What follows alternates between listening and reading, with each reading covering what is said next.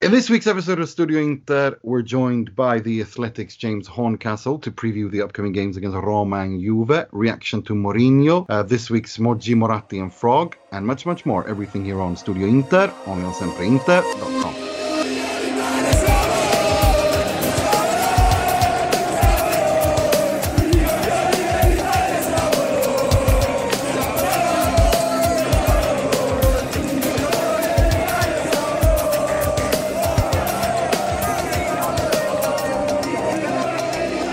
Siamo noi, campioni d'Italia! L'Inter è campione d'Italia! L'Inter è campione d'Italia! Benvenuti, bentornati to another edition of Studio Inter. I'm your host, Nimatale Ruzzari. We're welcoming all dear Campioni d'Italia to a new week, a week where where Inter have two pointless games against Roma and Juve, although they're not really that pointless, which we'll get into. But before we get into all of that, let me introduce my panelists, starting with the sempreinter.com preview writer, Mr. Mohammed Nassar. How are you doing today, Mo? Yeah, Mystic Mo is doing very well. Thank you very much for asking, and looking forward to getting into this episode very much. So yeah, indeed. And we're also joined by the sempreinter.com chief news editor, Mr. William Beckman. I take it you're doing rather well. I am, yes. I just need to apologise to any listeners if the sound quality is a bit dodgy this week, because we respected Stephen Zhang's request to make a gesture, and we're recording this with sort of paper cups and strings instead of our usual recording instrument. So hopefully this will all hold up. Austerity. It's Studio Inter, the austerity version. Cuts. Cuts. Exactly. And more cuts. Cuts, but we've all got to join in, apparently. So my iPhone is so here's Inter. Yes. And speaking there is our good friend from The Athletic, Mr. James Horncastle. Welcome back. Thank you very much. Pleasure to be here with you. And we're also joined by The Athletic, the US. Is the US Athletic, or is it, what is it, Mike? You got to help me on that. Well, I mean, we're still The Athletic, you know. I think we're The Athletic. They say James is The Athletic UK, but we're all one happy family. I still slack. Listen, James will tell you I slack him every 2 weeks, either in some form of euphoria or total panic about this club. So we're a very small company, as you can tell. Sure, I should actually turn off my Slack now, because you'll just the away message. I don't know why James is away all the time in Slack. Whatever could it be? Brilliant. Right, let's get to it, gents. James, we had you before, I think at the beginning of the season. I think it was a preview edition. I can't remember, but basically it was before anything had happened, and quite a lot has happened since. Inter have had the roller coaster of a season, basically all down before Christmas. Then Eriksen being said that he was, quote, not functional by Marotta. Then all of a sudden he was functional, and so was Perisic.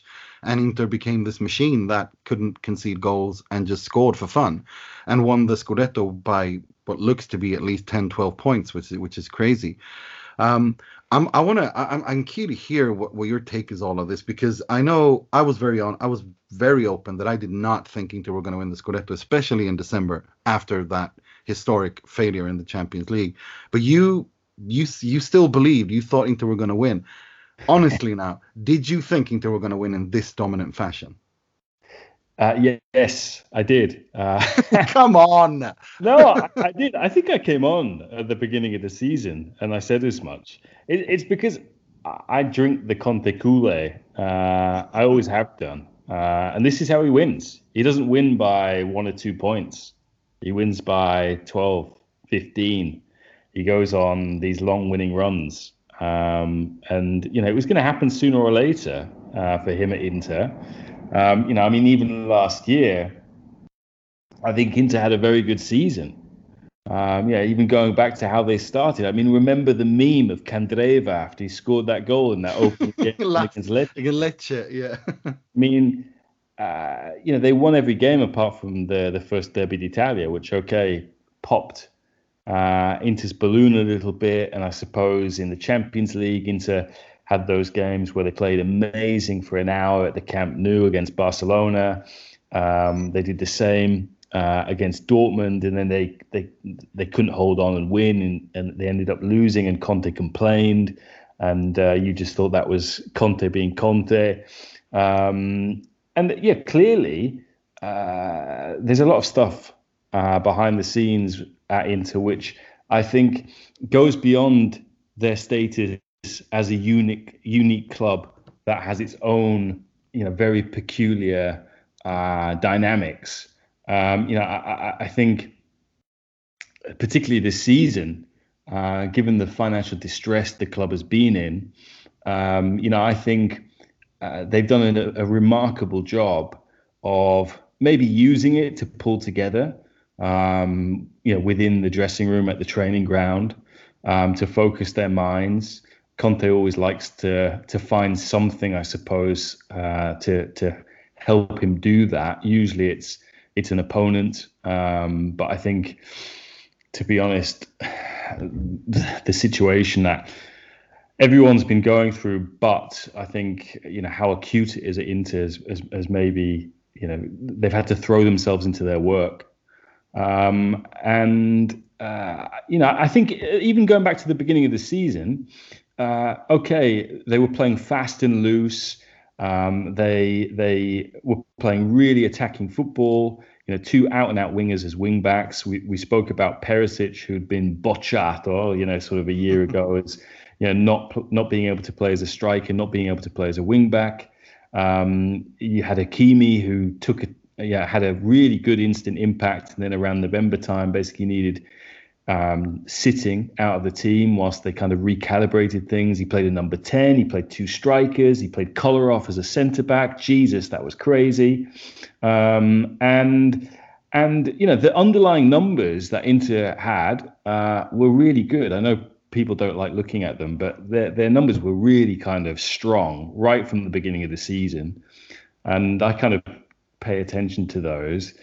So I was confident that things would come good. And then from that Sassuolo game, or really the Torino game the weekend before, where they ditched playing a number 10, they went back to, they, as I said, let's leave Hakimi out for a bit, bring in Darmian.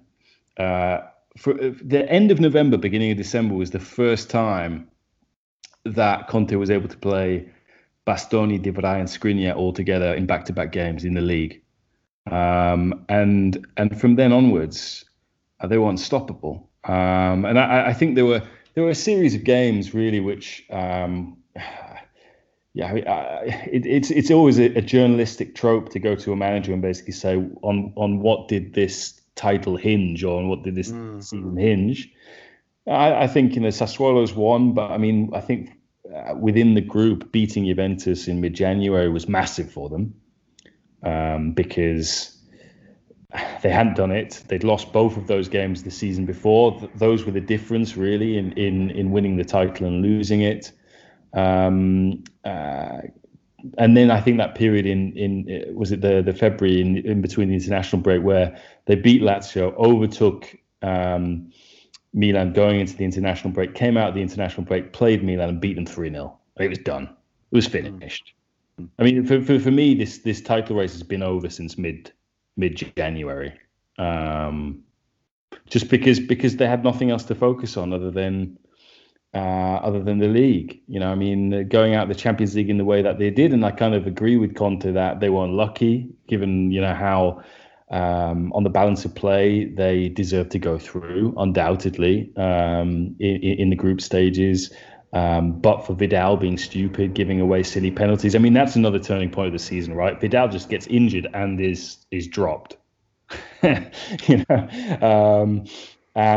I think that's one of the most incredible things. I say incredible. It's not incredible when Inter, have spent what they've spent and paid some of these guys these kind of wages. But Conte, if you look at the team he's got, aside from Hakimi, the guys he signed for experience in the summer or for free, Vidal and Kolarov, didn't really contribute anything. Darmian's the only summer signing with Hakimi who came in and kind of changed the team, I suppose, as a backup. And he repurposed players who looked like lost causes. We talked about Perisic, but Eriksen, after the January transfer window closed and they basically knew that they weren't going to be able to sell him, to see him play a new role and sort of get up to speed with what Conte wanted, I think was, again, he's proven himself, in my opinion, to be a coach who isn't just like a relentless and very demanding winner, but he's someone who just improves players. I think it's been a procession. It really has. Certainly. I'm going to hand you over to Mike. Did you have a question for James? I do. Hello, James. Obviously, the elephant in the room right now is, okay, the Scudetto's clinched, but nobody knows what the offseason is going to look like, how much of a mercato there could conceivably be. I'm not going to ask you to comment on that right now because I think we're all still trying to find it out. But I guess in the broader sense, if, let's say, this is truly a period of austerity and Inter can't do much more than minor tweaks, how much confidence do you have in them being able to win 20th Scudetto next year and to repeat this? Because I'm assuming, in fairness to Inter, right? I mean, they're not the only club asking people to take, wage deductions. Juventus and Roma are in the news for doing the same thing. But clearly some of these issues are unique. So how bad is it, and how much hope should we have that if worse comes to worse and there isn't much overhaul, but there isn't many departures either, that there is enough for another Scudetto next year?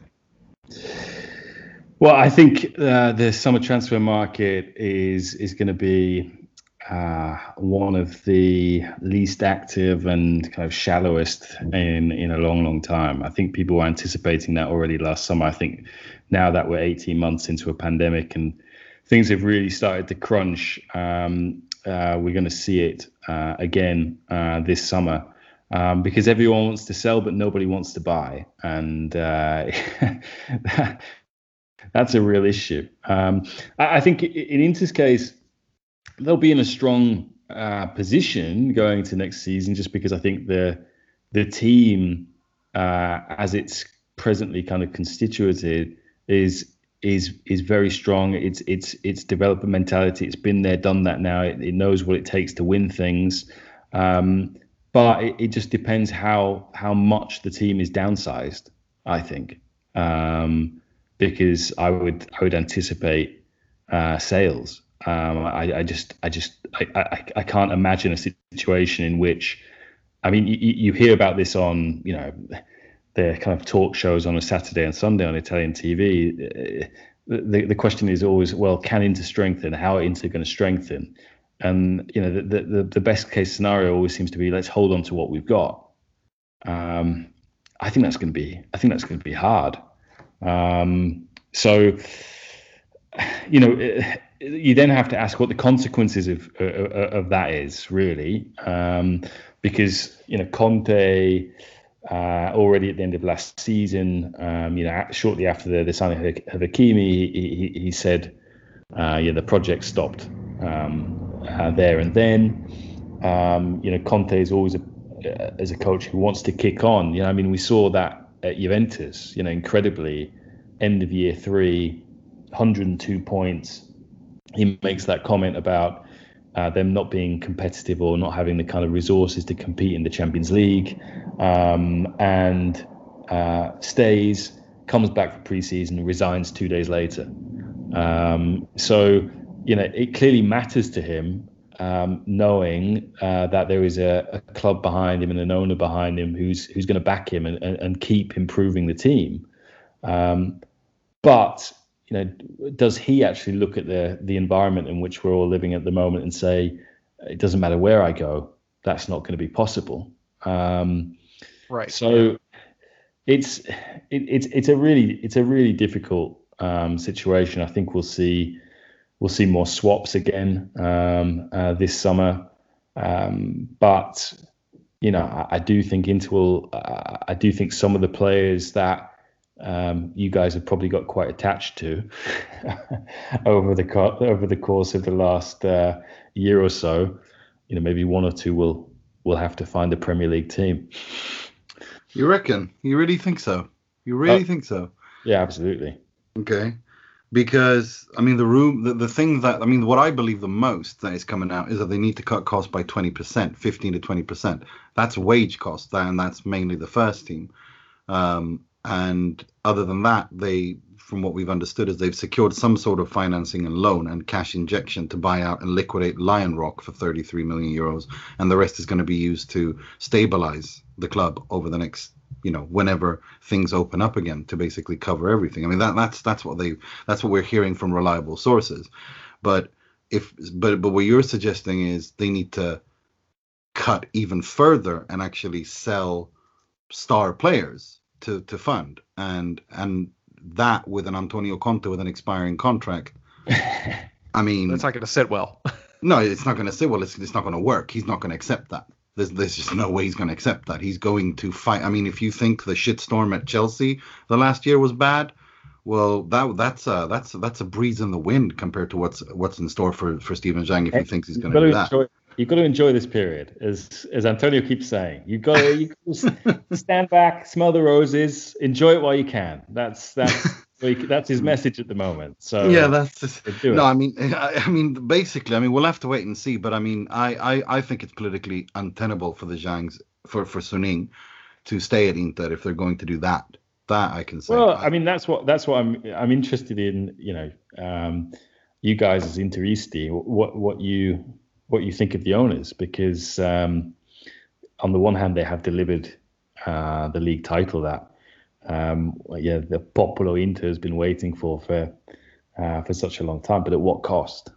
Well, I mean, they've invested 700 million euros as well. I mean, we understand that it's a pandemic and all that. I still think that, sure. I mean, I can't imagine that they would do that they would start, cashing in on, I don't know, if they sell Stefan de Vrij, fine. That makes sense. It's the one player that they reasonably could sell and get a huge return on, and they could weather it to a point.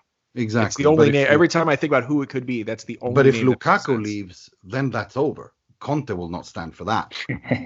There's no way. There are players that he simply will not accept, and they're especially when now that it's clicking and working. I think of someone like Alexis Sanchez, but then again, who's going to pay him what he wants? I mean the problem is that the high earners, the Vidals, the Eriksens, the Alexises, in an ideal world you would, I think, persuade them to either take a wage cut or find a new club for them.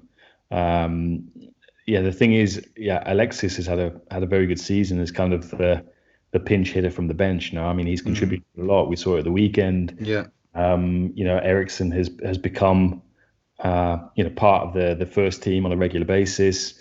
He's really turned that around. But I think Eriksen is a really interesting case because everybody knew he was on the market from mid-November onwards. So they had 2.5 months to find a buyer, and they couldn't. See, this is why I think nothing will happen this summer, because if there's one thing I think sure, if there is a buyer, then I think Suning will sell.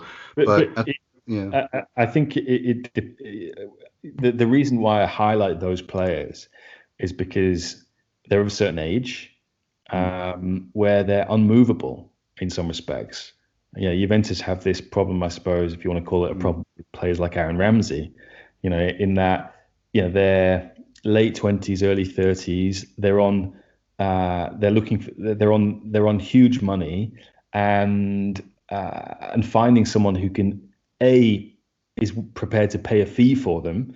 Remember, Inter got Alexis for nothing because United cut their losses on him. So get someone to pay a fee for him or swap him, and then match the wages that he's getting. And that's exactly it. Incredible. So the only players really, I think, that Inter can find the market for are the guys who are between 21 and 26. And I think that will, if I don't think Suning are that stupid, because that means selling someone like Lautaro or Bastoni or Barella, and if you want riots outside of your office, that's exactly what you do, because that's exactly going to be it. This fan base will not stand for that. It's very simple. It's not even an opinion or me expressing my personal opinion. That's my read on the temperature, on the pulse of this fan base. They will burn that city to the ground if Suning think that they can cash in on Barella, Bastoni, or Lautaro. It's not gonna fly, because they want to open, especially now with Juventus missing the Champions League, especially with everything going on. The cost cutting and austerity mercato, fine. That applies to everyone, and also they'll probably put a lot of pressure on the players to accept as we're hearing from Sky and Di Marzio, who clearly gets his information from certain directors directly. The message is, give up two months' wages. We'll negotiate in private, but that's the message coming out, and that is something that I think the fans will put pressure on them to do. And already Di Canio and the such have already started doing that, because let's remember, Inter are the only club that they've not adapted to this new reality at all. Everyone else has either furloughed, has either postponed or lowered wages, or said that we'll pay the bulk of your wages later in your contract. Inter have done nothing. All they've done is postpone payments, and all of those payments are made, and Marotta confirmed on Sunday that even the Scudetto bonuses will be paid. So they've decided to go that way, and now they have to deal with this new reality. And the new reality is, as Marotta has said repeatedly, it's not sustainable. The pre-pandemic wages post-pandemic is simply not sustainable, and I think that's common sense. I mean, now I'm reading Real Madrid. Everyone is cutting wages. I think this is why the Super League was launched.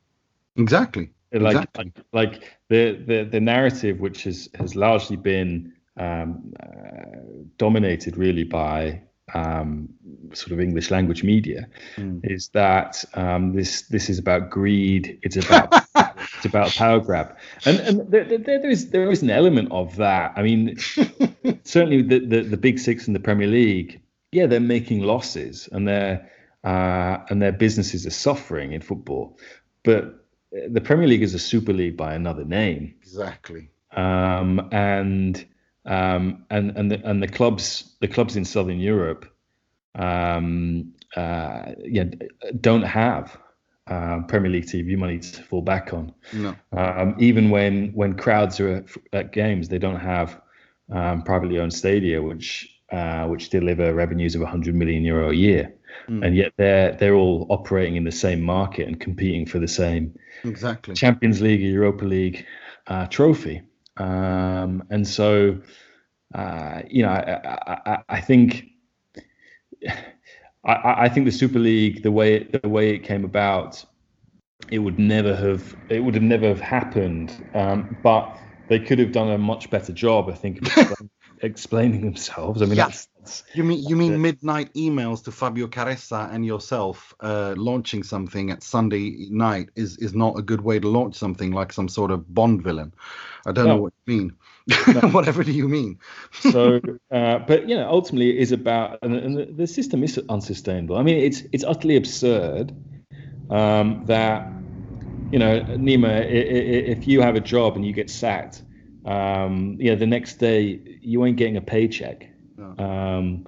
And yet in football, you sack a manager and you have to pay him for the remaining 1-2 years of his contract. Yeah. Not to mention the agent fees that this is money that leaves the game. That just drains the game. I mean, the agent fees, that's not money. I mean, when you pay transfer fee to a football club, that's kind of to some degree reinvested into the game. The agent fees, that just leaves the game. And it's hoarded. Yeah, I mean, to stick up for agents a little bit, it also in some respects shows the inefficiencies or the lack of organization at various football clubs. Yeah, well, of course. They don't have the structure to find and recruit players, or they don't have sporting directors, and they end up leaning on agents to do that for them. But no, you're right. I mean, and this has led to an escalation in costs. I think satellite TV, the Champions League, all of these things, the Premier League's, making double what the other leagues do in TV revenue, City and Paris Saint-Germain being involved in the game, everything's inflated. Exactly. So anyway. But football has been saved, James. Remember that. Football's been saved by Alexander Ceferin and Karl-Heinz Rummenigge and Al Khelaifi and and the rest of them. It's really important to remember that. I'm going to pass you on to Will now, and then Mo. Will, did you have a question for James? Yes. That was all very interesting, by the way. So thank you for having that discussion. I was enjoying that. But I was going to ask about something slightly different now, which takes us back to football. Damn. And Jose Mourinho is back in Serie A. Yes. I don't know if anyone noticed this Yes. last week. Never heard of him. Don't know who that is. Yeah, but the Friedkins have said nothing for a year, and suddenly their first thing is, "Oh, we've signed Jose Mourinho." It's not bad as a first sort of public statement. But what do you think of Mourinho coming back to Serie A in general, and also from an Inter perspective? As a fan, would you be disappointed, or do you think that this is actually maybe a good thing, given that he could have gone to someone else? And do you think Serie A is maybe suited him, because the narrative now is that he is bollito, fed up and washed up, but maybe Italy will be the right place for him. So what was your initial reaction, and what would you be thinking right now if you were an Interista? Well, I watched, what was it? That was a Champions League night or something, and Esteban Cambiasso was in the studio for Sky, and he was shocked. He was like, I can't believe this. I just sort of read an interview with him or something after Inter had won the title. Maybe he'd given some quotes to Gazzetta, sort of along the lines that he would never coach anyone in Italy other than Inter. When he'd also spoken to the Times in the same weekend, saying he wouldn't care who he would happily coach any of his team's rivals, as he's shown in the Premier League. It took everybody by surprise, Roma have always been linked with big names, sort of in the past. You think more recently about Conte, for example. When Conte was available, Totti really wanted to make him the next coach of Roma. But the ownership at the time looked at it and thought, well, how can we afford to pay this guy and also finance a kind of transfer spend in a financial fair play framework? It's very difficult. And obviously Inter, I think, had credibility from Marotta being there, and were prepared to do that.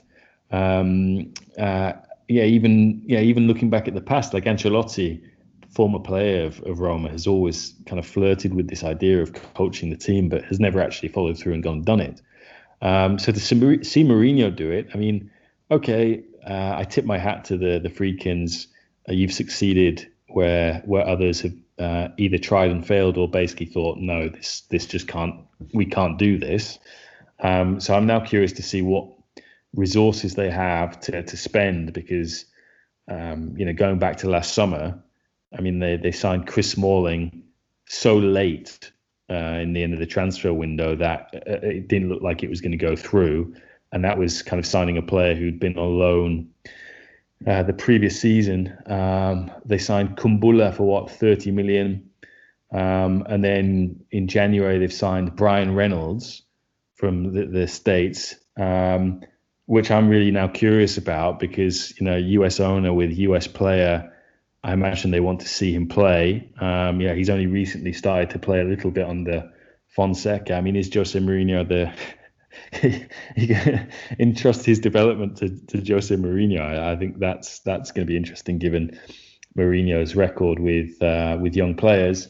So I know. The silence around the Friedkins. A lot of people say that they've taken on a lot of consultancy. They've made kind of smart hires with Thiago Pinto. They're using data. And all this sort of thing. They're modern, forward-thinking ownership group, and appointing Mourinho just doesn't seem to align with that, I would say.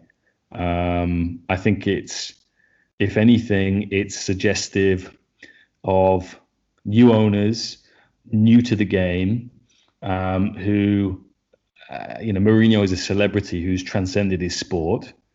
You don't have to know a lot about football to know who he is, and he is associated with success, undoubtedly. But is he still capable of delivering that? When I read this statement about them saying that they believe he's the right guy to lead their long-term vision, long-term project at the club, I was like, it doesn't take more than a Wikipedia glance to know that, he's never been at a club, even in his heyday, for more than 3 seasons. Yeah, I'm curious. After 6 weeks, I'll probably be a complete Mourinhoista, and be fully behind it. But I think that it's going to take a lot to see him reverse the trend now. I mean, maybe winning a Coppa Italia for the first time since 2008. Winning a trophy would constitute success. That's something that was always held against Pallotta, that he didn't deliver on that. But I think, if we bring this back to Inter, I mean, Conte is very self-aware when he says, when you appoint Antonio Conte, I bring expectation with me. And the expectation is that all of a sudden the team is a title contender and it will be judged on whether it wins titles or not. And I still think that's the case of Jose Mourinho. We still judge Jose Mourinho by the leagues he's won, the Champions Leagues he's won. We don't judge him on, getting a club into the Champions League places, or winning a domestic cup. So in that respect, I don't know how we get to the end of year one and say, I don't know, 3rd or 4th is a success just because it's better than what Paulo Fonseca did. And then what happens in his second season? Does he revert to what we saw at Inter in his second spell at Chelsea in that second season, where he wins something, or do we see a kind of acceleration of what's happened more recently at Spurs, where things fall apart and all of a sudden the owners are like, well, what do we do now? We've invested in the team. I'm very conflicted about it. But at the same time, I'm very curious about it. I like Jose as a person. I think he's really charismatic. He's very funny. I can imagine him being a complete laugh out on a night out. I think he'd be like one of the kind of greatest kind of people to just hang out with. But I'm wondering what expectations to judge him by. Really, I suppose, at Roma. Mo, you're saying that it's going to be you're saying it's going to be a season of zero titoli for Mourinho at Roma. What we're saying. Well, I think that's pretty much a given, isn't it? I think Roma has a talented squad, but I think it's a little bit also damage control, given the mess that Fonseca leaves behind him. Have you ever looked at Roma's squad and thought, it could do with a Nemanja Matic in midfield, just sort of dictating things? God. Oh my God. But this is the thing. Like, Roma lost 204 million euro in the last financial year. That's not the Friedkin's fault. That's inheritance, and that's the pandemic. We've had another season with no crowds. They're not in the Champions League. They're not going to be in the Champions League next year. So the loss isn't going to be much better. And this is before Jose Mourinho's even arrived. And even with financial fair play being relaxed, I wonder what can they do when Steven Nzonzi will come back. I mean, maybe Nzonzi will be the Matic. And Pastore is still there. Yeah, they need to sort that situation out for sure. And there are several players who are still there, like Fazio, Juan Jesus. Yeah, but I think his contract expires Jesus now in the summer, doesn't it? Well, he's been there long enough. Yeah, him and Santon, I think they've. Yeah, and the thing is, I remember going to De Rossi's final game. When was that? 2 years ago, against Parma, and Dzeko came off, and the fans booed him because he was in talks with Inter, and it looked like that was going to happen. He was going to become one of Conte's strikers, and it didn't happen. And remember, there was that famous swap between Luca Pellegrini and Spinazzola. That Juventus and Roma did, which kind of meant Roma got the money, so they didn't need to sell Dzeko. But then they re-signed Dzeko, and I love it. And I think it. I've interviewed him. I think he's been one of the great strikers in Roma's history. He's 35, and instead of saying, they extended his contract on big money. And the running costs of these things. I mean, this is the same thing with Inter. Like in the pandemic, the running costs of these contracts are massive. And so Mourinho's gonna walk into a squad which is difficult to restructure, and difficult to, let's say, find finance from within, and by that I mean by selling players to buy, rather than looking to the freakins. It's tricky. I expect him to go over to Alberto De Rossi, head of the Primavera, and say, Alberto, who have you got? This is the new me. I'm going to give all these young players, Darboe a chance and Reynolds a chance, and we'll have to see. Because if I were Roma, I would be going for a manager who can develop young players and build on what you've already got. A De Zerbi or something like that, rather than Jose, who, as much as I admire him, I just think he's not really ever been a builder. He's been a win now guy. So we'll see. It'll be interesting. There'll be a lot of attention on Serie A during his time there. For sure. Yeah. You can have Kolarov back if you want. God, can we not say the K word in this pod, because the atmosphere is just going to really sink. I don't know if you've ever been in a mix zone with Kolarov, or been in like a hotel foyer with him. He's massive, Kolarov. He's deceptively tall. He's one of those. He reminds you that they're athletes and you're a civilian. To be honest, he was a great player for Roma. He was great. I love Alex. Just don't play him at centre back. Mo, did you have a question for James? Yeah. So I think we got a lot covered tonight. So I'll try and make this quick. With regards to Suning and Marotta, we've seen them maneuver what was reported in the press to be like existential crises in the club many times. Whether it was the Icardi removal of the captain's armband, shipping him off to PSG, austerity mercato, bringing in Conte. So many times, the sit down with Conte at the end of the season, last season, post Europa League final, the big powwow that they had to clear the air. And basically, back to the point that Mike was talking about in his question. I don't know, but I feel like we can only judge the future by what we've seen happen in the past. And for me, Marotta and the Zangs, or Suning in general, have been so capable in managing all these transitional, difficult moments. There's no doubt that Inter is probably the best, maybe after Atalanta and possibly Sassuolo, but the best run, the team that has managed to maneuver through the pandemic, given, of course, that the Inter's overhead base is so much more than any of the two other clubs.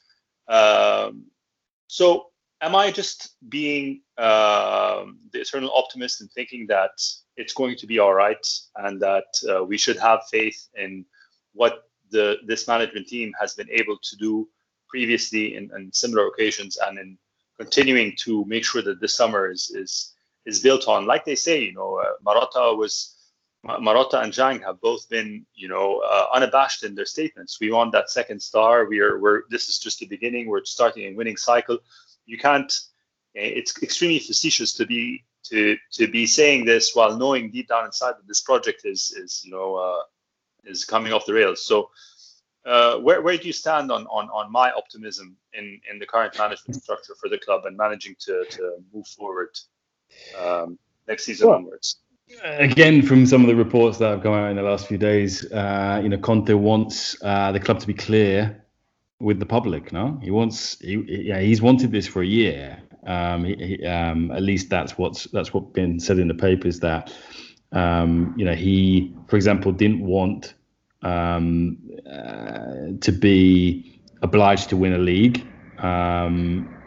and likewise, I don't think coach, chief executive, owner, or president in Stephen's case can kind of come out and basically say, you know what, next year we're not going to compete. They kind of have to play to the gallery, which is, of course, after winning a league title, you believe that you can go and do it again. You want to do it. The second star is there. It's closer than it was yesterday. So you have to not talk it up, but acknowledge that it's an objective, which I think all of you would see it as. In terms of their management, I think they have invested a lot. Nima spoke about the 700 million figure. Anyone who's been to Milan, who's maybe gone and done interviews there, they've upgraded their offices, they've upgraded the training ground, they've invested in the infrastructure in a great deal. So from that point of view, you've seen a big improvement. I think it's at Inter. They have tried new things. We're seeing it with the logo, and again, all these modern football clubs trying to reimagine themselves as lifestyle brands, and that sort of thing. In terms of sort of reviewing, I suppose, some of the moves. I suppose. I mean, go back. They inherit Mancini. They sack Mancini. They signed João Mario and Gabigol. João Mario is still out on loan. That's incredible. They bring in Frank de Boer disaster. Okay, I think Tahir was Tahir was always in love with Ajax and Frank de Boer, so I imagine that was one of his kind of recommendations. Pioli had that kind of really good run and then a really bad run, which is probably about to manifest itself at Milan in the third season. We'll have to see. And then Spalletti comes in. Spalletti, I have a lot of respect for. I'm quite galled really by what's happened to him over the last couple of years. In terms of how he's associated with Icardi and particularly Totti. Totti has to release a documentary or a new television series all the time, which focuses on that part, the end of his career, rather than the kind of the other 18 years, whatever. That show is so bad. Can I just say that? The acting is so bad. The guy first of all, the only good person who looks like anyone they're supposed to portray and talks like it is the guy who plays like Spalletti. The rest of them, it's like, it feels like it's like one of those, have you ever been to a friend, a friend's son or a friend who actually has done, when you were in uni, they have like this end of year presentation of the work they've been working on, and they're really proud, and you have to sit there with a shit-eating smile and pretend that it's good, and inside you want to die. That's the feeling I got when I watched that Sky show. Okay. Well, seriously, I haven't just been able to sit through it. And then Spalletti comes along. The team does it. The team does improve. I think he did a good job, which has been kind of acknowledged by Conte. But the Icardi thing, is just one of the most remarkable stories of the last 5 years. And Conte comes in and decides. Well, Conte and Marotta decide, right, we need to have a cultural reset at the club. And I think that's very difficult. I mean, remember, prior to everything that happened with Icardi, Interisti were fretting over the clause in Icardi's contract, no? What was it, 105 million? Oh, it's too cheap. It's too cheap. Someone's going to come and buy him. That's how crazy the football world is. That that was seen. I lived in utter panic for like 2 years about this. Right. Okay. Exactly. And then, everyone knows he's for sale. They have to find the buyer, and they got some money for him. It wasn't what we were expecting for him. But it was still 55 million euros in a pandemic economy. I thought that was brilliant business, to be honest. That was pre-pandemic. And I mean, I think it was initially 60, 70, and it was 70. It was a loan with a 70 option, and then then they negotiated, didn't they? But yeah, I think that's. Yeah, they talked it down. PSG wouldn't pay the full clause, but they ended up paying like 55-ish, and that was post-pandemic. So that's pretty good. That's post-pandemic. That was in the amazing. Middle. PSG wouldn't pay it. PSG, one of the clubs who have, of all the clubs around the world, don't have, are losing money in football terms, but have backers that are the wealthiest in world football, essentially. Nainggolan goes out on loan, comes back. 6 months later, he's back on loan again. I mean, that's, again, we're talking about an expensive mistake. He was swapped for Nicolo Zaniolo. Don't remind me. Perisic was sent out on loan, wins a treble, incredibly, wins a treble, and then comes back and has been repurposed as a success. So that's great, but he's still on the books. This was a guy who they wanted, they were looking to sell. And so is Dalberto Carlos. Oh my God, Dalbert. Dalberto Carlos. Yeah. So I think what I'm trying to say, Mo, is that. Yeah, they have done a lot of good, but it hasn't been smooth. It hasn't been perfect. There's a lot of mistakes have been made, I think,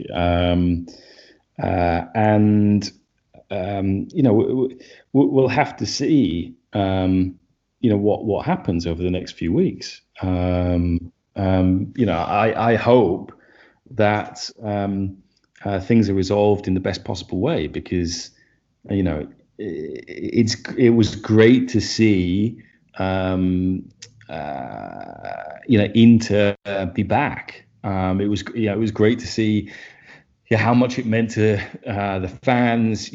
Seeing Javier Zanetti just bouncing around. I mean, I really like following Zanetti's Instagram, or his wife's Instagram, and seeing their kids watching Inter games every Sunday, and just how much it means to them. I think it's amazing, to see that. That's been great. I think one of the kind of positives of the last 18 months, really, has been seeing Milan and Inter show signs that they are coming back. I think Inter were further along than Milan, because they've obviously won a league title. They appointed Conte.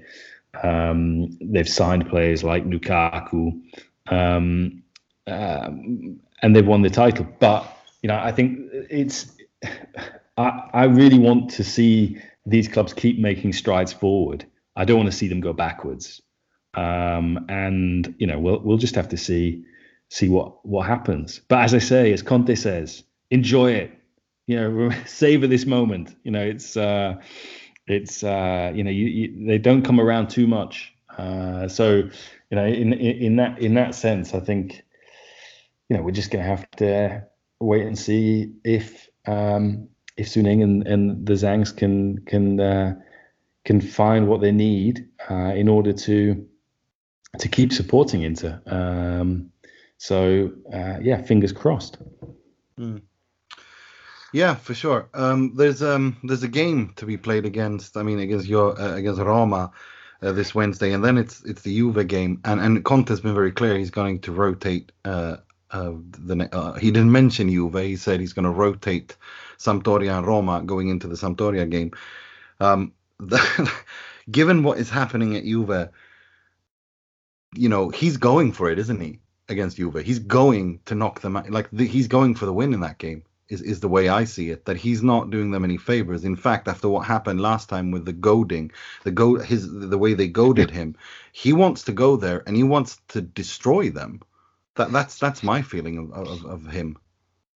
Destroy is a strong word. I agree that there's a lot of needle in this game, and I think you're exactly right about what happened in the Coppa Italia.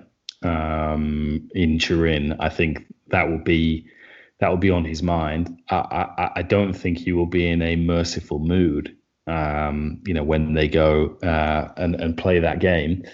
And I think one of the most just impressive things about Conte this season, and we saw it against Samp. He said this before, but he's like, I train everybody. I'm a coach. Yeah, everybody on the squad. All the 23 players, there's been this line that's been tossed out over and over again in recent weeks about Conte when he first came to Inter, saying that his best chance of winning the title was to improve every single player. And to see them beat Samp 5-1 with what, Gagliardini, D'Ambrosio, Alexis, Pinamonti at the end. Shows that they are riding on enthusiasm at the moment. So I think even if they rotate against Juventus, which I don't think they will, I think they'll put their strongest side out. I would back them to win just because there's so much enthusiasm, so much belief. They have such a clear way of playing, so choreographed. I think Conte told this anecdote, didn't he, a few days ago about some of his former players had basically called him up and they'd been watching into it like, we used to do that move. I remember that. We used to do that one as well. It's just all so well rehearsed. So that feels very different to what we've seen at Juventus in the last few weeks, where everything seems to be very improvised and anarchic and ad hoc. I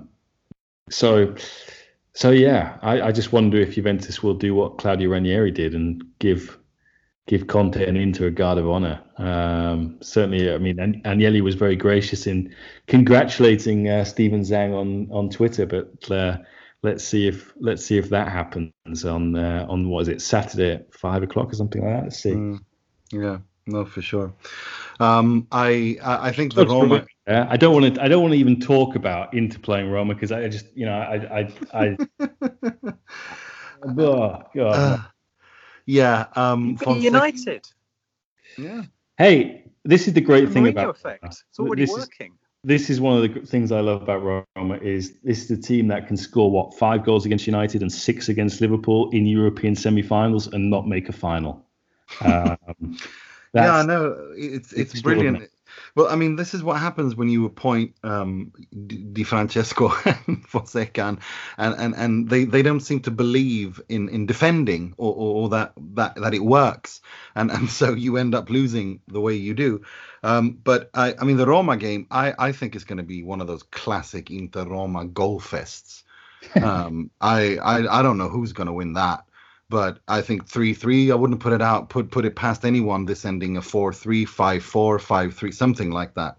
Because this is, it's going to be this, I think it's going to be the same atmosphere as against Sampdoria. Inter are going to be relaxed. Roma don't want to play in the Conference League, and who can blame them? I think Jose would absolutely would be very grateful if he didn't have to travel to Iceland and the Faroe Islands and Moldova and stuff like that for the better part of next fall. So I think, I mean, for Roma, it's missing the Conference League it would be the best thing ever, and I think it would be good for Roma to miss it, given that Sassuolo actually want to make it. So I think it's just. I don't find crazy, and it'd be a great achievement for Sassuolo to get into Europe for the second time in their history. Kind of incredible when you think of what's happened at Fiorentina in recent years or whatever. But like De Zerbi then leaves, and what? I mean, I've got nightmares of them like appointing someone like Christian Bucchi all over again, and they're in Europe. All of a sudden, they're in a relegation battle. I just think that's a nightmare. So yeah, I don't know. I have no idea how much money the Conference League. I mean, if the Europa League doesn't pay much, what does the Conference League pay? Well, exactly. It'll cost more to travel than you have to pay to take part in it, I think. Yeah, exactly. It's the punishment. It literally is. It's not fare gavetta. It's something else beyond that. I do think Mourinho will benefit from, in the way that Garcia benefited from coming after Zeman and Andreazzoli after they finished 6th or 7th, lost the Coppa Italia final to Lazio. If Roma finish 8th, something like that, it will be very easy in some respects to sell whatever Mourinho does as an improvement and a success. He will no doubt come up with his own way of saying, I put the church back in the center of the village. Yeah. Anyway, we'll see. The way I see it at Roma and Mourinho, and my take on my reaction to the whole Mourinho thing was relief. I was really worried he was going to go to Juve or Milan, and that would have hurt. Him going to Roma does not bother me at all, because there is a historical precedent here. He's always compared to Helenio Herrera, El Mago. And what did El Mago do? He went to Roma, he won a Coppa Italia, and then he returned to Inter. With Mourinho, I don't think he'll ever return to Inter, although I don't entirely rule it out. But I don't see that happening anytime soon. Not as long as the Zhangs are there. It's quite clear that there is no feeling between the two. The Moratti family are no longer there. I don't think he would have returned to What about the Interspac? It's going to yeah. No, but I mean, it's like... Are you guys not involved in the Interspac? Have you not put money in? Cottarelli's not got my number, unfortunately. Yeah. No, I mean, no, but it's like, it really is. I mean, Mourinho had a fantastic relationship with the Morattis, and everyone he knew at that club is either no longer there or is in lower positions, or have, doing aren't in directorial roles, so to speak, in that sense. I mean, let's remember Ausilio was a junior right-hand man to Branca. Javier Zanetti is there, but he's the vice president, which is more of a symbolic role too. So for me, this makes sense on so many levels.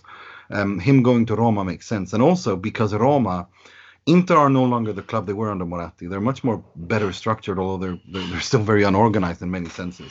But they're not the same club they were. They're not the Pazza Inter that they once were in that sense.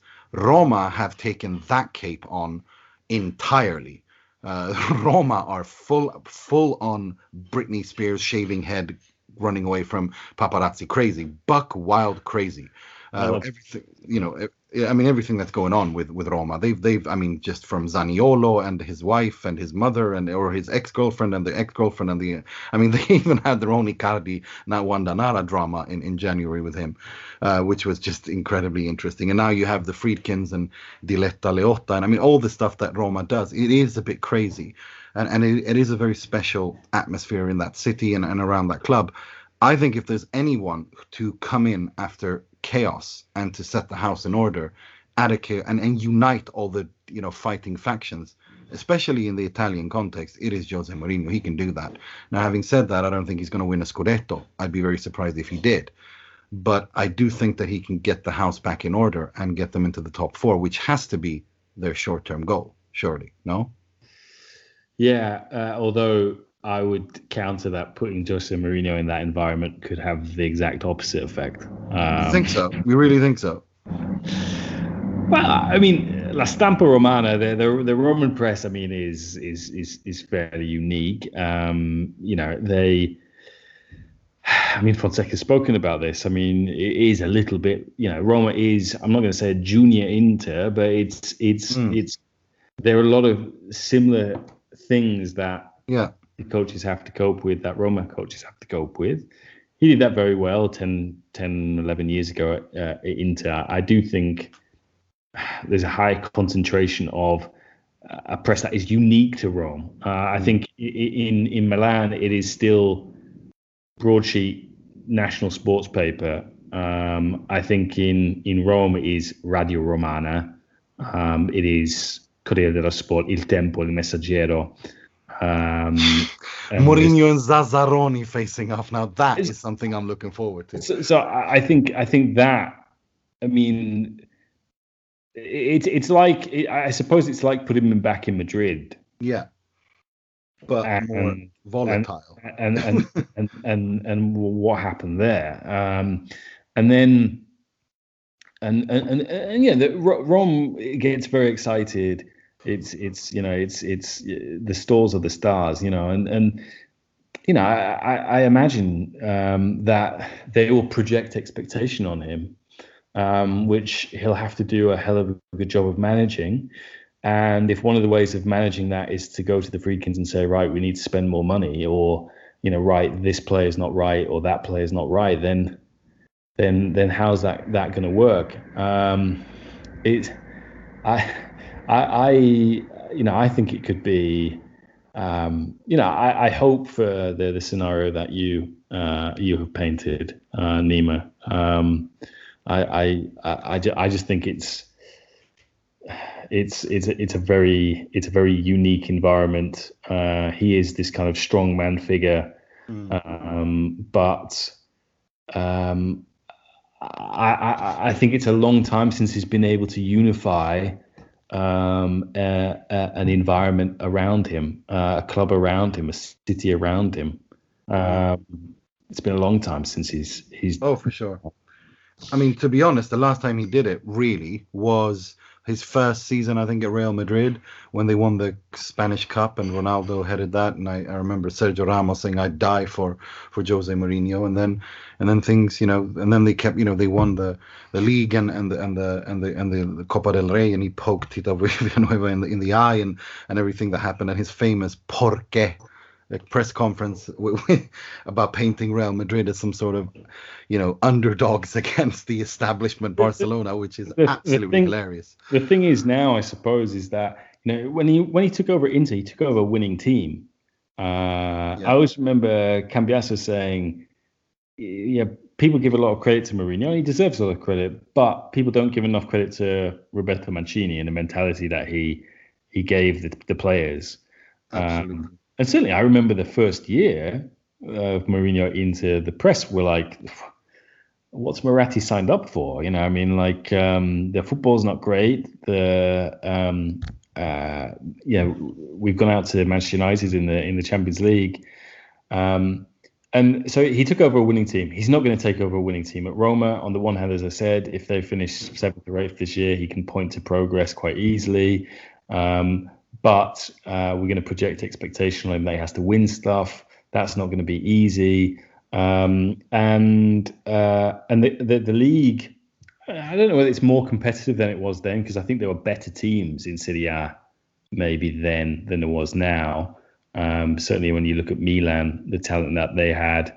But now that Inter and Milan are kind of back and normal again, and Juventus, I think will be back. Oh, for sure. No doubt in my mind. Roma and Lazio's place in the kind of natural order of things is and even Napoli. I was just going to say, Napoli with Spalletti going there. I mean, I think the talent that Napoli have just on paper, I said it before the season, I think it's a top 4 side, and they were my dark horse to win the Scudetto. With Spalletti, that team doesn't really need any reinforcement. It's built for Spalletti. Can you imagine Spalletti and De Laurentiis? That's going to be incredible. Well, this is what but this is what I mean. Look, you can't be Ancelotti. It's quite clear that you can't be as calm as Ancelotti in Naples. You have to be buck crazy. You have to be either a cranky Tuscan smoking cigarettes, or you have to be Walter Mazzarri blaming diarrhea and stuff, like blaming the rain and being cranky and crazy and passionate like that. I think Spalletti, it's something about Tuscans and Naples, cranky, crazy men from Tuscany and Naples or Napoli seems to work. I mean, based on previous experiences, and I think his character. I think they'll be very good next year. For me, I mean, the way I look at it, Atalanta, Napoli, are Scudetto contenders next season. Yeah, it depends if Gasp is still at Atalanta. It depends if I mean, I think we've already asked a lot of Atalanta to keep doing what they're doing, and it's amazing that they can move Papu on. They'll probably move Ilicic on, and it doesn't matter. They keep winning, but Gasp is the glue there, and I think we'll have to see we'll have to see. Just zooming out and going back to this top four discussion, we'll have to see what Juventus do. With whether the president's the same, whether the sport is the same, whether the coach is the same. Well, I think we can say that the coach will not be the same. No, they're going back to some horse racing. They love a bit of picker. Yeah, but going back to that thing, you've got Juventus, Milan, Inter, and then I think it's you. If you're just Roma, you're almost fighting for one spot, right? With Napoli, Lazio, and Atalanta, it's really hard. I think it's going to be really interesting. And then we have to find a job for Sarri, Gattuso going to Fiorentina, and I mean, it's going to be quite the Serie A next season. And somehow we got to find a place for Allegri as well, which I mean, I think it's going to be at Juve, but. That's not I a foregone. The horse racing comment. Yeah. No. I know. Yeah. I mean, but it's just like I think it's not a foregone conclusion. Although I think he will accept the Juve job because I think he'll be given more powers, and I think it'll also mean that Paratici and Nedved are given their marching orders if he returns, which I think is given the results, this is a historic collapse for Juve to win 9 titles and then not even make the Champions League. Right, on that fantastically happy note, is there any? I want to thank you for coming on, James, and I also want to say, because you've been doing. I mean, we got to say. I mean, I joke with you that they've got you pumping out content, and it's fantastic, all of it. So what have you got coming out now that we can look forward to? And it doesn't have to be interrelated, just generally. Okay, I won't mention who I'm speaking to at Inter next week. Okay, why not? By all means, do. Well, touch wood, I'll be talking to Big Romelu. So nice one. So look out for that. We'll see. Done some stuff with Monza, which we'll be just waiting to run. They're in the playoffs now, rather than getting promoted. Gives us a little bit more time, I suppose. And we've got a DePaul interview coming out nice. As well. So that was quite fun to do. So yeah, no, it's busy, and then there's the European Championships coming up. So I'm looking forward to a holiday at some point. They will have to give you one, and it'll be definitely deserved. At James Horncastle on Twitter, if I'm not mistaken, or is it just Horncastle? No, it's at James Horncastle. Yeah, that's correct. Thank you so much, James. We will definitely have you on next season, before as part of our preview, or in the beginning of next season, to talk up the next Serie A season. Thank you so much for this season. Pleasure. Congratulations, guys. I'm glad you all got to celebrate a title this year, and speak soon. Ciao. Thank you, James. Thank you, James. Take care. Ciao, ciao. Thanks. Have a good evening. Ciao, ciao. Ciao. Right. We've let's just quickly, before we to go to Moji Moratti and Frog of the Week, let's just basically do a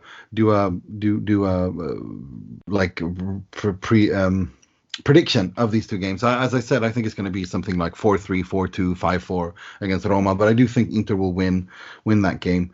As for the game against Juve, look, I don't know what I really don't know what to expect from that. I really don't know what to say, what to think. I think a lot of it depends on Sassuolo. If Juve win against Sassuolo, that game will matter. If they don't win that, then I think Inter, that game won't matter, and I think Inter can easily win that game. I don't know. What about you guys? What do you think, Mike? Yeah, I think that's about right. It is delightful that these are two big names of the schedule, and I just don't have to worry at all. I'm just kind of sitting here. I'm just like, whatever. I'm all sanguine about this. I'm living the Conte life, just taking in the feeling. Um, I think the Roma match will be a shootout. Roma doesn't have anything to play for, even if Inter don't. I think the big thing that I saw this last week, the Sampdoria match, was Inter just looked so much more loose, right? They win that match 5-1. They had, even though a number of players weren't in that lineup, I don't think it's a coincidence. I think once the pressure was off of them and they knew this was locked up, they just were able to go out there and have fun. And so that tells me that this week, no matter how much of the starting lineup is in there or not, I expect them to get a result. As far as Juve, if they officially are out of the Champions League at that point, I think they're just going to crumble. I think, and I absolutely, totally am with you that Conte is out for blood. Conte is going to field the best 11. He wants to embarrass them. He wants to humiliate them. The shit out of that team. You will see him foaming at the mouth on the sidelines, yelling and screaming and shouting and like that. That's not like he's not messing about. Right. And you know what's funny about this is that I could completely see some scenario. They're backing Pirlo right now, and they have to because they're still in the Champions League hunt.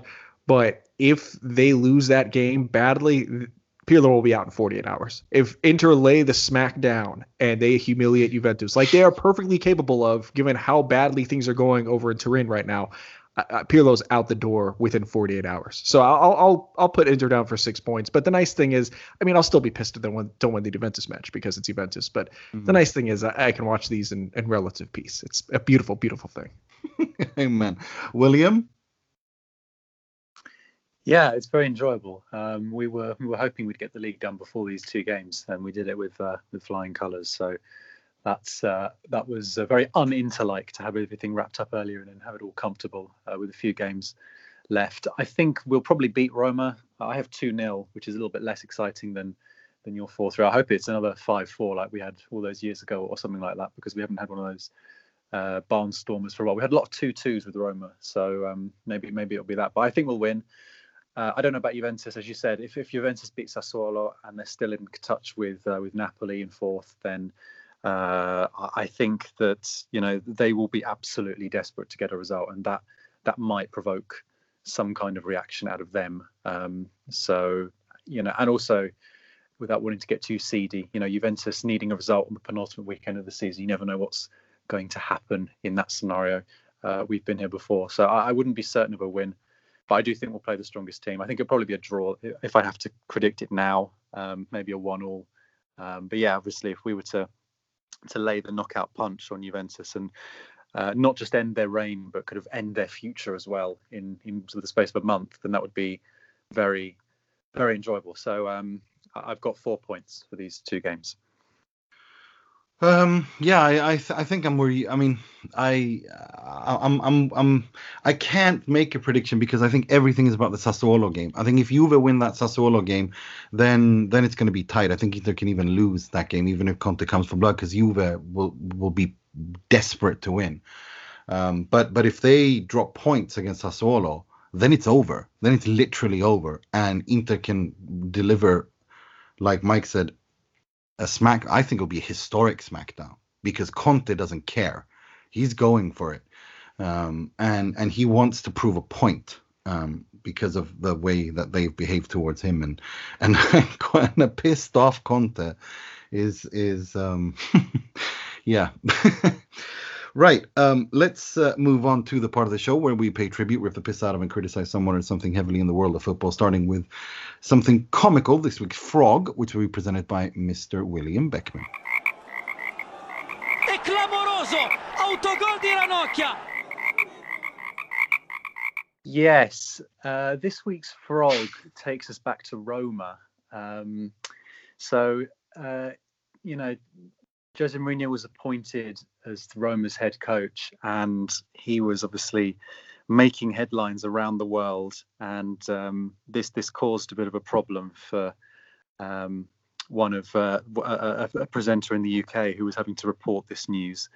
It's maybe acceptable not to know what she was trying to translate, but the video itself and the reaction it has had in Italy has made it, I think, quite frog-worthy. So it's Vicky Gomersall. She works for Sky Sports News, and I've been watching her on Sky Sports News for about 15 years. She's a fantastic presenter. I've never seen her sort of lose her train of thinking before. But she was reading out this announcement from Mourinho being appointed by Roma, and then she got to the end of it, and they had Dai Roma at the end of it, which is just Roman dialect for Forza Roma or whatever, and she just sort of proceeded to try and kind of spell it out like she was trying to sort of teach a child how to spell a word, and just trying, desperately looking for what this meant. And she sort of was looking like, it says here, Deja Roma. I don't know what that means. Cove, do you know what that means? She was asking her co-presenter, no, what was it again?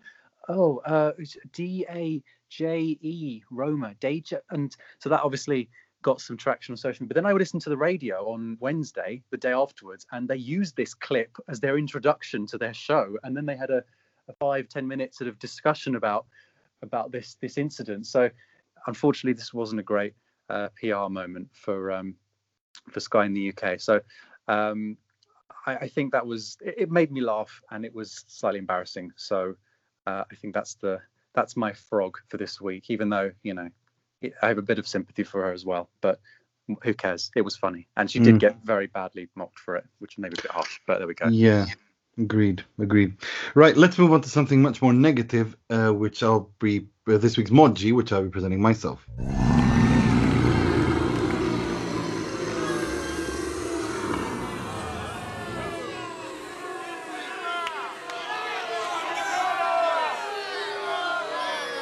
There's quite a bit to pick from, and I mean, for the reaction by UEFA and to the European Super League after that fell apart, and this notion of like trying to go to war and we're going to throw out Juventus and Real Madrid and Barcelona out of their leagues and Champions League and all that. And then you also have the hypocrisy in the Serie A, or in Italy, where Serie A and Serie B now, they want to have the Coppa Italia close it off the same way the Super League clubs wanted to close off their competition to the lower level sides in the Coppa Italia, so that only Serie A and Serie B teams can compete for the Coppa Italia to make it a more attractive tournament. But my Moggi this week is this new. I usually don't flip out on leaks of new shirts and stuff like that, but if this is true, that Inter's new shirt is going to look like some sort of weird, like 9 different shades of blue in snake skin pattern. This cannot happen. It is the ugliest thing and an affront to my eyes, and it's a crime against humanity, this that I'm looking at. And if you haven't seen it, it's on Footy Headlines or Football Kits or whatever the site is called. It's all over the internet. It is absolutely atrocious. I hope to God this is not what they're going to put, because there's no black in it. I'm looking at it now, and good God, it looks like a training top. It's a training top, exactly. It's the same as Italy's or Adidas is doing this summer for the Euros. And that's another thing as well. I mean, generally, that's the Moggi of the week. These horrific designs that they do for that they've done. Trying too hard to reinvent the wheel. It's not hard. I understand that you want to put your mark on it, but some things Inter are nerazzurri, black, azzurri blue. There's not a hint of black in this. The stripes are snake skin pattern. They're darker blue and lighter blue. It looks absolutely atrocious. And whoever did the away kit for Austria in the Euros might want to brush up on his World War II history first. It looks horrible. It gives me the bad vibes. It does not look good. Again, stop trying to reinvent the wheel. It's good to add, your modern touch, but sometimes, don't chill. Breathe in. We worked too out. damn hard to get that shield back to slap it on something crappy. All right? Let's make it look beautiful. I mean, have you seen Austria's? The black? I haven't yet. I mean, I have Austrian friends who are like, we cannot wear that with our history. Like, it just... What? I'm looking at that now. That's not what you want. That if you're Austrian, you don't want that. If you're trying to to leave certain things alone from 1930 to 1940. It's horrible. It is absolutely horrible. And this snakeskin thing is I mean, I saw this guy Rupert Graphic is on Twitter and Instagram. He does some amazing designs based on like snakeskin and stuff like that. If that guy can do it, then the guys who are paid full time at Nike can do a better job than this monstrosity that I hope is not next year's kit, because it's an affront to Inter fans. Like you said, we want to have you want to buy that shirt, and this you wouldn't even get me to wear that if you paid me. So please these designers for these kits are this week's Moggi. Right, let's move on to something much more positive. This week's Moratti, which will be presented by Mr. Mike Pilucci. He works a lot, he's intelligent, and he surprises people sometimes with his ideas. Not easy to find one person of this qualities. I, like everybody who I hope listened to last week's show, I thought you all did a wonderful job talking about this team and what it meant. But one group of guys that I wanted to highlight this week are the players who, over the very dark banter era, the players and the figures in this club who were the bridge between the really bad days and the really great team that we see today. Because it doesn't happen overnight, right? And as much as we give credit deservedly for Suning and to Conte and the current squad, there are a number of players who won't be lifting this trophy. Or figures who won't be lifting this trophy, but they made things better. They built the stage for it. I think they deserve a little bit of a shout out. And there are a bunch of different groups, right? You know, one guy who I thought Mike Gallo did a great job shouting out and is still here is Andrea Ranocchia. Maybe my favorite part of this past weekend was getting to see him wear the armband one more time. You know, we don't know if he's back next year, if he's not. This is a guy who, in some ways, I think Inter failed him as much as he failed Inter. You know, if he were Alessandro Bastoni's age coming into this Inter, with the hype that he had playing at Bari, I think we would be talking about Ranocchia as a totally different guy. Unfortunately, he came to Inter at a time when there was no guidance, there was no structure. He never became the player we thought he'd be, but he turned into a loyal servant of the club, a solid enough backup center back. I'm happy he's here. I'm happy he's celebrating. For the guys who aren't here, Rodrigo Palacio, a transfer who I and probably a lot of other Inter fans were scratching our heads a little bit at when they brought him in. He was 30 years old. The club didn't have a lot of money, but they paid for him. Really good player for several years here. He kept that bridge going among great strikers of the tradition of this club. He's someone who left the club better than he found it. Deserves some credit for getting this team where it is. Miranda. Miranda was someone who played here before there was Skriniar, before there was Bastoni, before there was Stefan de Vrij. Miranda was the first decent, and I would say a lot more than just decent center back this team had in 5 years. And he was the glue on the back line. He was the first center back for several years. The first guy sent post treble who you would see him in the back and you would feel pretty confident that he knew what he was doing. Total professional. Left, by the time he got moved, out to the Chinese league, didn't have anything left in the tank. But for those first couple years here, very good player, brought a lot of needed stability. Luciano Spalletti. I'm going to enjoy seeing him back at the sideline because he's a lot of fun. But he did exactly what he was supposed to do, which was get this team back to the Champions League, get them consistently contending again for, a Champions League place, look professional, have an actual system. Was he good enough to win the league? No, but he did the job that he needed to do and was a massive upgrade from anyone before him, post really Rafa Benitez. Even Rafa Benitez wasn't great, but post Benitez, bridge to Conte, deserves some love. Racha Nainggolan, disaster of a transfer, but he did score the Empoli goal to get them into the Champions League in the most Pazza Inter match of the last several years. Let's give him a little credit for that. Mauro Icardi, not the name that a lot of Inter fans have a lot of love for anymore. Left it in the worst way possible, but you can't tell the story of this team without telling the story of Mauro Icardi putting the team on his back for several years. He stole so many points that this team had no business stealing. He was incredibly prolific. And for when things were great, they were really great. I hope someday, maybe the hatchet gets buried. Maybe he isn't totally detested because he gave a lot of years of his career to some really bad teams and he elevated the club.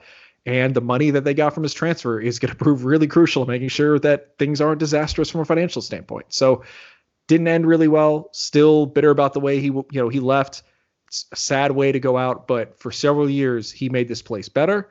and he helped to get the club forward. And finally, last but certainly not least, Samir Handanovic, the single best moment on May 23rd when this team sees the trophy is going to be watching Samir Handanovic raise that cup. And you could sit here and say, yes, he's not what he used to be. Yes, he probably needs to be replaced for next year. Yes, this could get bad if he is, in fact, the number one again next year, which seems like it's becoming a possibility. But this man gave everything he had in the best years of his career to a team that was miserable a whole heck of a lot. This is a top 5 keeper in the world for several years at his apex for a team that some years wasn't even getting to the Europa League. And if he's out there now, try not to conflate, diminish Samir Handanovic in your opinion of him with what he's given to this team, because it's not his fault that the team didn't replace him when his body can't do what it once did. But that body and the things he could do and the way he carried the net for years and years and years was the brightest light in some really awful years. And much like I never thought I would see Zanetti raise the Champions League trophy, and I got so excited when I was able to see it happen, I didn't think Samir Handanovic would be raising a league trophy, but he's going to. And no matter what your feelings are about him at 36 years old in this moment of time, be happy for this guy who was a total servant of this club, who was an incredible player, who never left, who when the Icardi situation blew up the club, he took the armband and led with professionalism. The man deserves every bit of his moment in the sun, and we should all celebrate that. Amen, Reverend Mike. Thank you, guys. That's all we had time for this week. I'd like to thank James Horncastle and Mo Nassar, who had to run. He had a prior family engagement to run to. Thank you, guys, for coming on. I'd like to thank you, Mr. Mike Piellucci.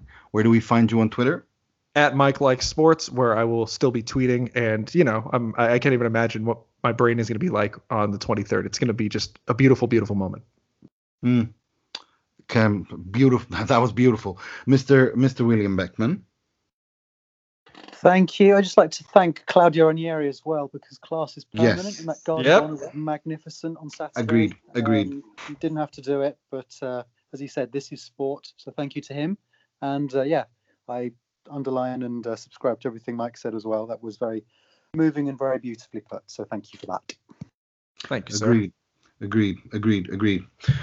Right, that's all we had time for this week. As I said, I'd like to thank Mo, Will, Mike, and James Horncastle. Until next week, I'm your host, Nima Tavalli Rutsari, wishing you 6 points. Stay safe, stay healthy, listen to your health authorities, and sempre e solo Forza Inter.